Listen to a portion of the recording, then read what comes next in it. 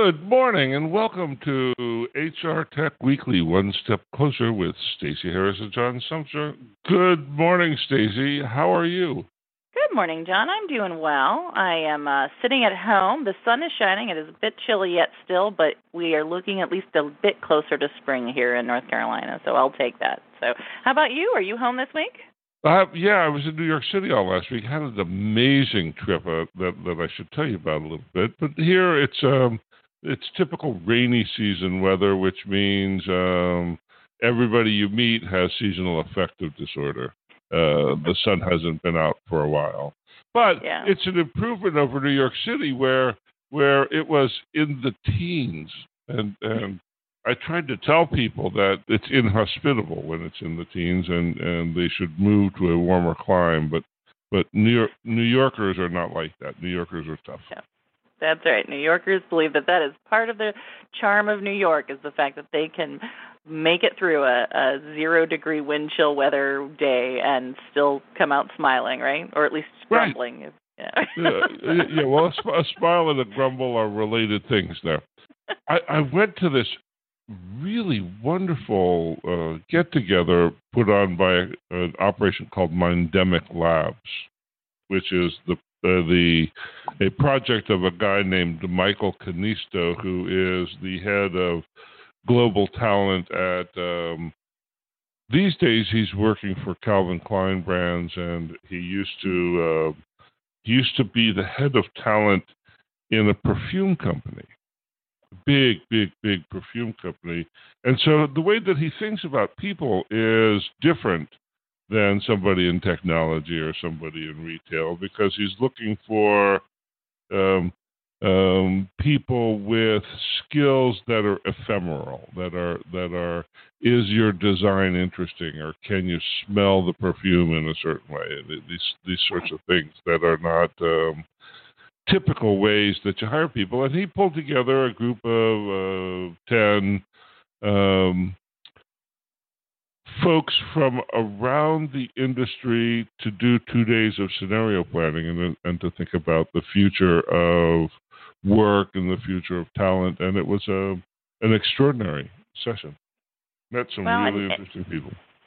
Well, and it's an interesting thought that, you know, the idea that these skill sets that are not as sort of easy to see, or not as easy to capture, not as easy to sort of document, is that the next is that the next venue for HR technology to capture something like that, right? That's beyond even personality traits, right? Well, you know, the reality is, if it's easy to understand and it's easy to document, then it is heading in that direction. And if it's mysterious and it's the short-term production of great value from small bits of decision-making, then automation isn't really headed in that direction. Right? Automation takes specifics and makes them general, and the kinds of people that we were talking about at Mindemic Labs are very unique in the things that they do. Interesting. Well, it sounds like a fun week, definitely. Of course, now throughout this week, it's been a busy week here on the HR technology front. So I'm sure there was a lot of chit-chatting about that as well while you were in New York. There was. I spent time with about a dozen startups, and things are cooking. The investors have poured a lot of money in, and then they're starting to go, okay, where's my return? And the industry's hopping. New York seems to really get a lot of work done when it's cold and it doesn't make any sense to go out for lunch. There you go. And I can understand that, believe me. Yes. So what's in the mailbag? Well, with the busy week, like you said, investors and mergers and acquisitions, lots of stuff going on this week. So probably the biggest one, the one that everybody's been talking about, is ADP acquiring WorkMarket to extend their HCM contingent workforce tools. And so we'll talk a little bit about that today. I think it's definitely an important space that's changing right now, whether or not you call it workforce management or scheduling or job matching, those type of things. We're also, this week, Maestro Health was acquired by the European insurance giant AXA. This is sort of a first in the market, or at least one of the bigger firsts, where we have a European healthcare organization that is trying to get into the U.S. market. And so we'll talk a little bit about that. There's also Hire, HYR. They're a small organization out of Toronto. I had heard a little bit about them when I went up there for the IREM conference last year. They were very, very new on the scene, but they raised $1.6 million in seed funding. But they are also a workforce management tool, but for the gig economy. And we'll talk a little bit about what's happening there in that sort of short-term work environments. Shiftboard, another workforce management application, secured $11.5 million Series A funding, which is the second round, because they also had some seed money that came the previous year. This is another organization that deals with workforce management and staffing needs in the hourly workforce space. And so obviously workforce management, hot topic this week. We're also seeing that in Japan, Smart HR raised $13.3 million. This was interesting not only because of the money that they raised, but also because of the fact that this was raised through a startup model that was a little bit different, which allowed them to not have to spend so much time going around doing all the pitches that you normally would have to do for funding. And then finally, if we have time, not like there's not a ton of other things to talk about, Facebook rolled out the fact that they're going to be putting out in the next few months a global privacy settings hub due to the GDPR settings, due to the GDPR requirements that are coming in place. So they're facing this head on. We've been talking a lot about GDPR, and so there's time for that. And then also, for those who may not be aware, the LRP organization, those that run the HR Technology Conference that most of us go to in the fall and usually in Las Vegas, they just purchased the HRM Asia event.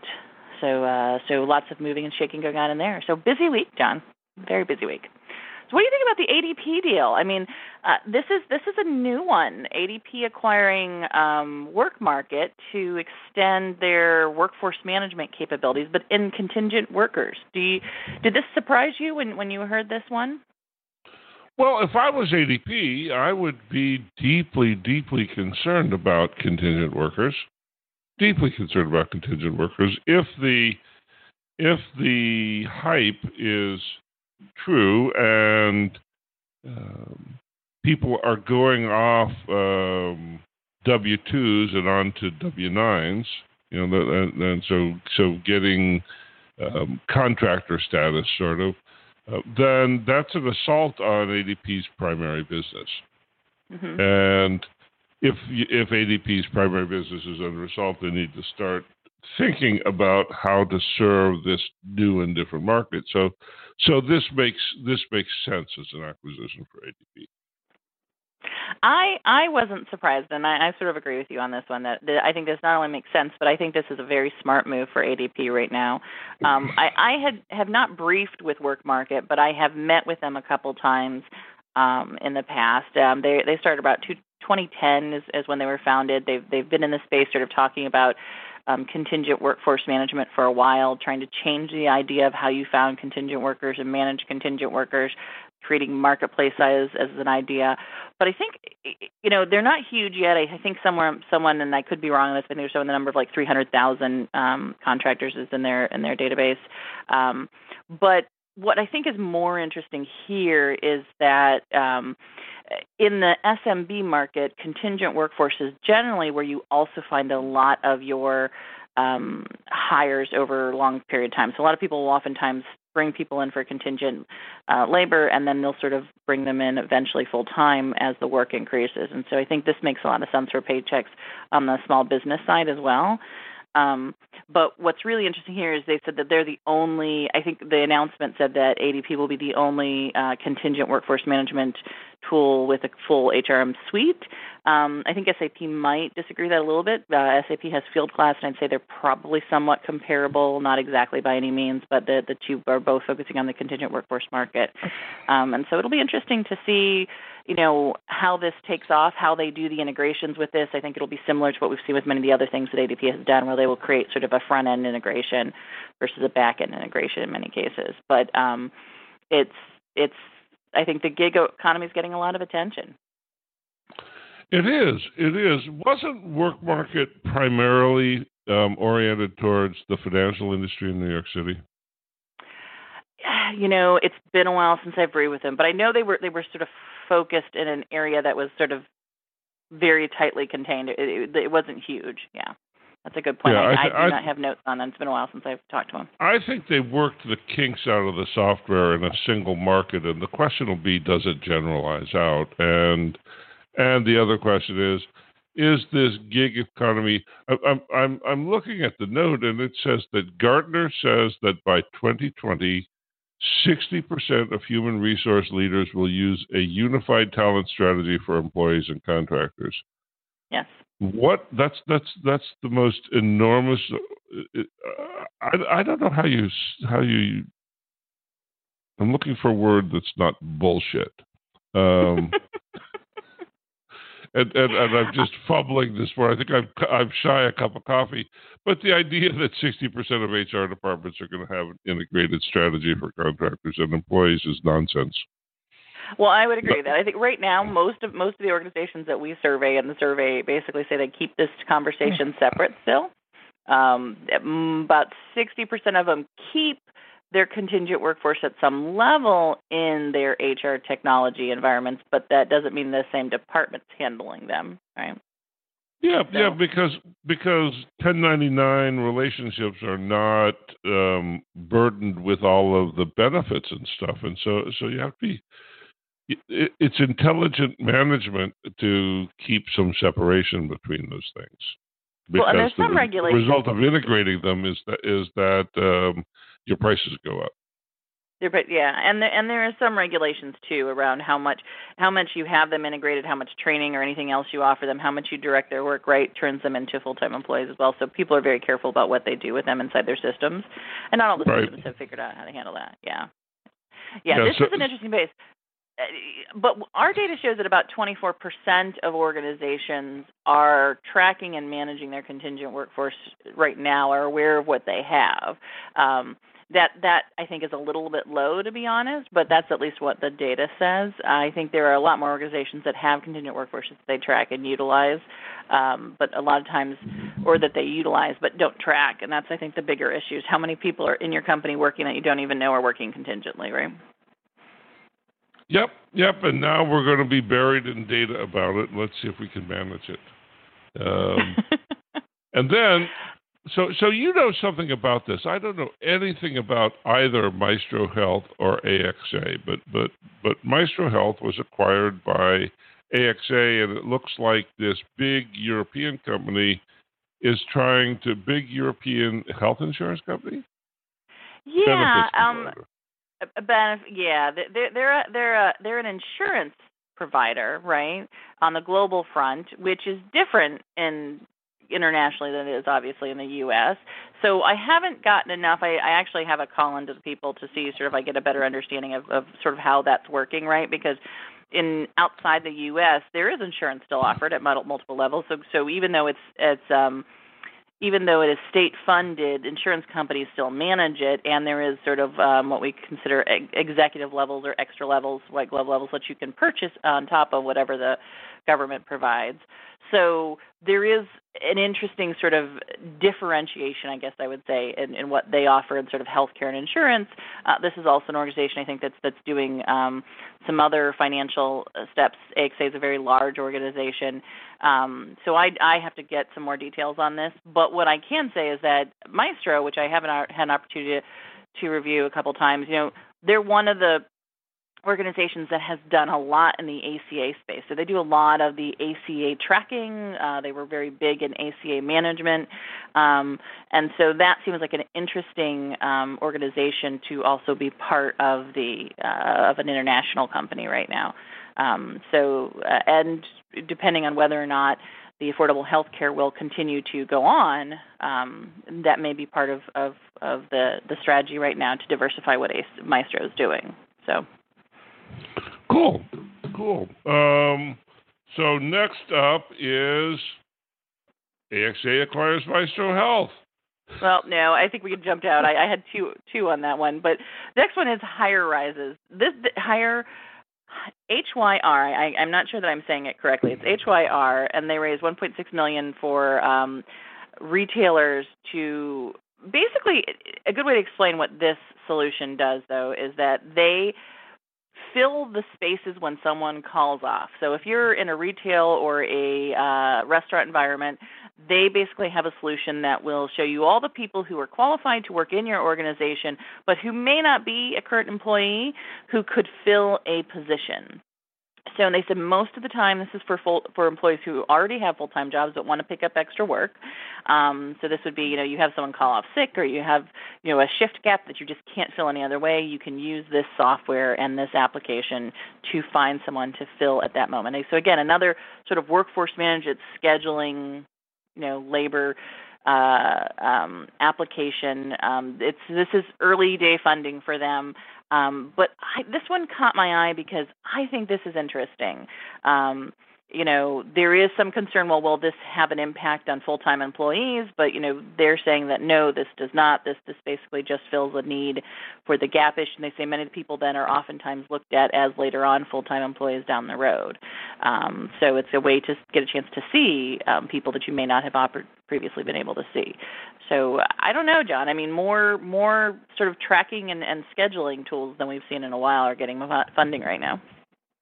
Well, it looks like the workforce management category is getting an expansion. This is an interest of yours. Can you just take a moment and define workforce management? Well, and I think it depends on who you ask, but at least the way I define it, the way we define it at CRC is research, and I think, it depends, sort of a broad look at it. It is sort of the time tracking technology, the tools that are used to sort of punch or track time. There's also the scheduling technology, usually to schedule what times people will work, what locations, what projects they might be working, so it does get quite broad there. You also have absence and leave generally, and there's also usually some sort of labor scheduling technology that's involved in here. I think the big thing is that a lot of people generally think of it as mostly an hourly workforce conversation, but when you look at things like project scheduling and when you look at things like skill analysis and mapping to work and to various things that you're doing within an organization at a broad level, it overlaps pretty dramatically with what's going on in the talent management space as well as the recruiting space.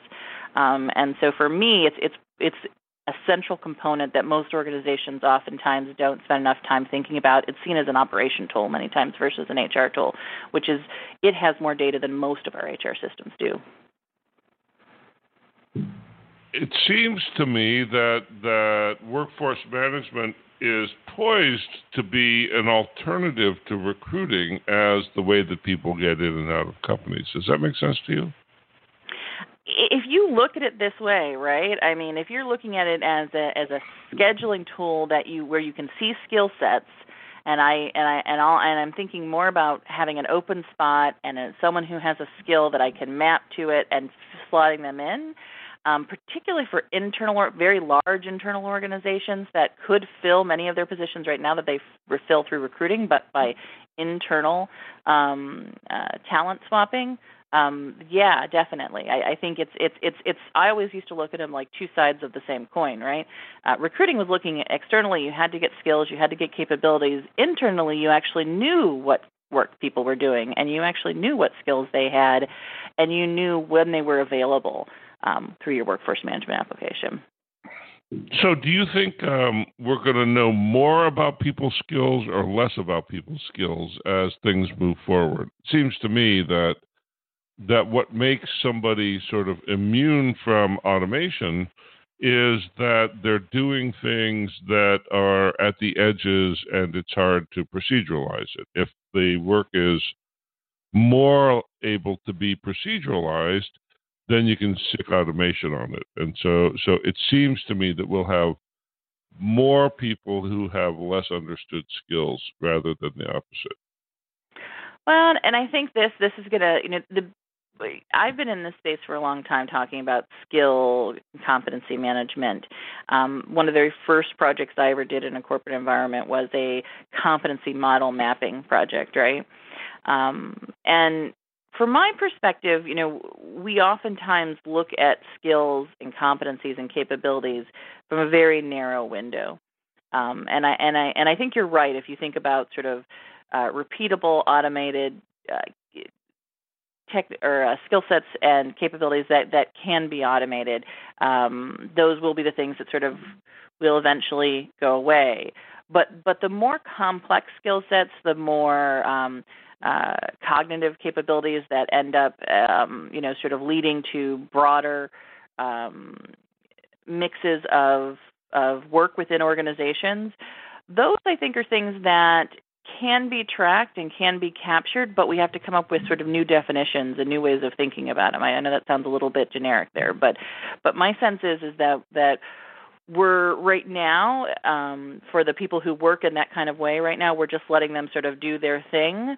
But if there was some sort of a way to capture all the things we did in a day or a year, those people could take a look at all the work they're doing and maybe optimize their work a little bit. And that's a real opportunity for someone who's doing a job that maybe includes 20, 30, 50 different things in a day, right? Which is the thing right now that we don't capture, we don't track. Yeah, I hear you, but it seems like what those people do, these people used to be called firefighters, right? The people in the organization who do different things all the time. They end up being assigned to the latest crisis and are good at solving problems in the latest crisis. And every company has people like this that they rely on to solve the problems that are not predictable. And that makes me wonder whether or not it's going to be productive to try to forecast that work. Of course you'd love to have it forecast, and of course there are probably repeatable patterns in the crises that companies have. But forecasting the fact that the company is undercapitalized is maybe not so interesting. Maybe it's better in a world where people can't explain what's wrong. I don't know. Well, we'll put that in your hashtag this week. Better in a world where you can't explain what's wrong. And I get what you're saying. I mean, the idea of sort of having things mapped out, the idea of trying to sort of predict everything gets very, and we've said this before, and there's a lot of articles that prove this, that the minute you think you've got it right is the minute then you've got it wrong, because you're not learning anymore from what you're doing. I think this is going to be very similar. Oh, that's nice. That's actually nicely said. The minute that you think you understand it all is the moment that you stop learning, and that's the moment that you're most vulnerable. Exactly. That's exactly right. That's exactly right. That's very smart, Stacey. But I think this gets down to the fact that that doesn't mean you ever stop trying to learn, right? And I think, to me, this process is much less about trying to get to a perfect state and much more about always trying to optimize. And that sounds a bit scary, but that's how learning happens, right? Every time we learn something new, we're adding to it. We're continuously thinking about the next step. We're continuously thinking about how to improve it. And I think every job has the opportunity to think about, how can I make this job more efficient so I can do things that are more interesting. And I think we have the opportunity to do that a lot more quickly in the coming days. And it seems very scary right now, because people can quickly think that this is about taking a job, when in reality what it should be doing is helping people think about how it can help them do the things that are more important. This is very similar to what's happening in the healthcare space right now. Well, it's going to be amazing to see how this unfolds. So what's up next? This will be what's the last thing in the pile?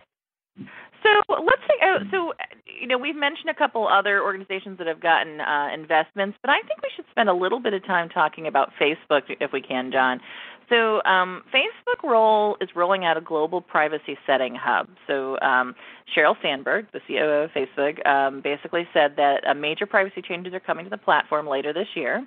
It's going to prepare to comply with the European Union's incoming data protection regulation. Basically, they said this event at their Brussels yesterday that they're going to roll out a center where all your privacy settings can be seen in one place, which, first of all, the question is why don't they have that already? But that's another question.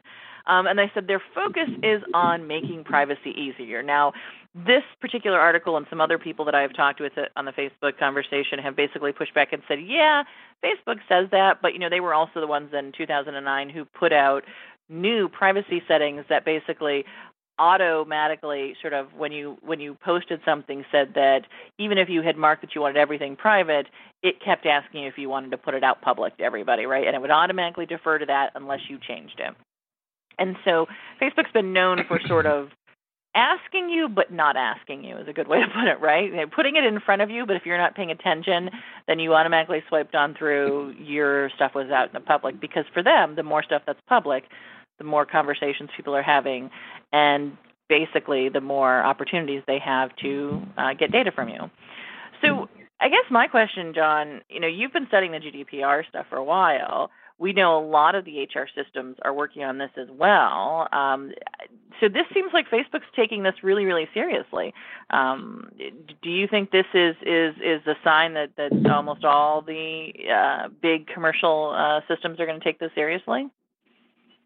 Well, if you're Facebook or Google, GDPR is like having a target painted on your back.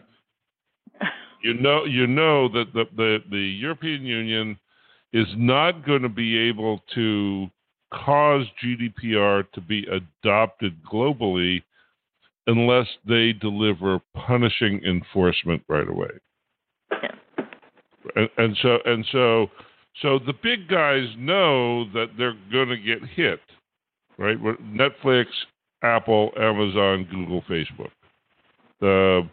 They know that some of them are going to get hit with huge fines, and that there will be people, smaller companies down the tiers of influence, who get hit with enforcement actions early on, because the reason for GDPR is exactly that American companies didn't pay attention to the last privacy regulations that the EU issued. And so GDPR is stronger, it's more specific, and it's got a bigger chunk of enforcement muscle.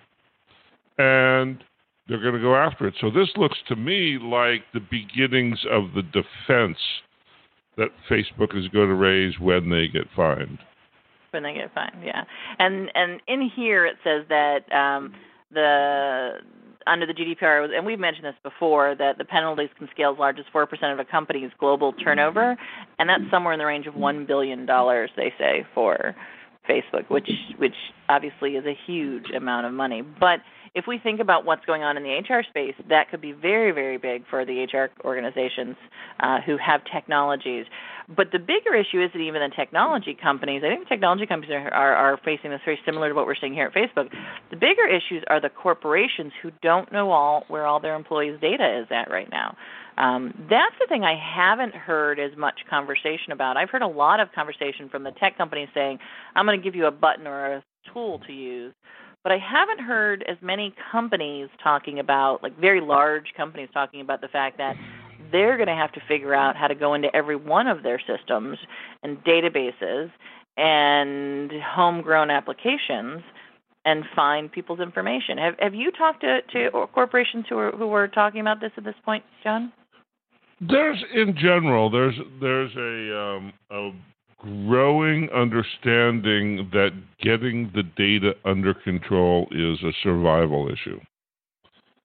That there's a privacy component to it isn't as broadly understood, but that's going to change. I think the story this year, what we'll be talking about next year at this time, is the astonishing rise of data startups and data startup acquisition things, because GDPR drives people to do things they'd never imagined before, including getting their data clean and organized enough so that you can actually apply the AI techniques to it. Yeah, interesting. I just had a journalist interviewing me yesterday about the HR help desk market, and he said, "What do you think is driving it?" And I said, "I think the need to HR help desk and the technology around it is one of those tools where you see people aggregating employee information so they can have it all in a single location. Not that that's going to be the only tool, but we're definitely seeing some of this pulled from this direction. So it'll be interesting to watch." Well, John, we have whipped through another 30 minutes, had a good conversation about workforce management and many other things. But boy, it's starting off with a bang this year. Lots of stuff going on. So it'll be interesting to see what happens next week. Yeah, thanks for doing this again, Stacey, and thanks everybody for listening in. You have been listening to HR Tech Weekly, One Step Closer with Stacey Harris and John Sumser. I hope you have a great week, and we will see you back here next week. Bye-bye now.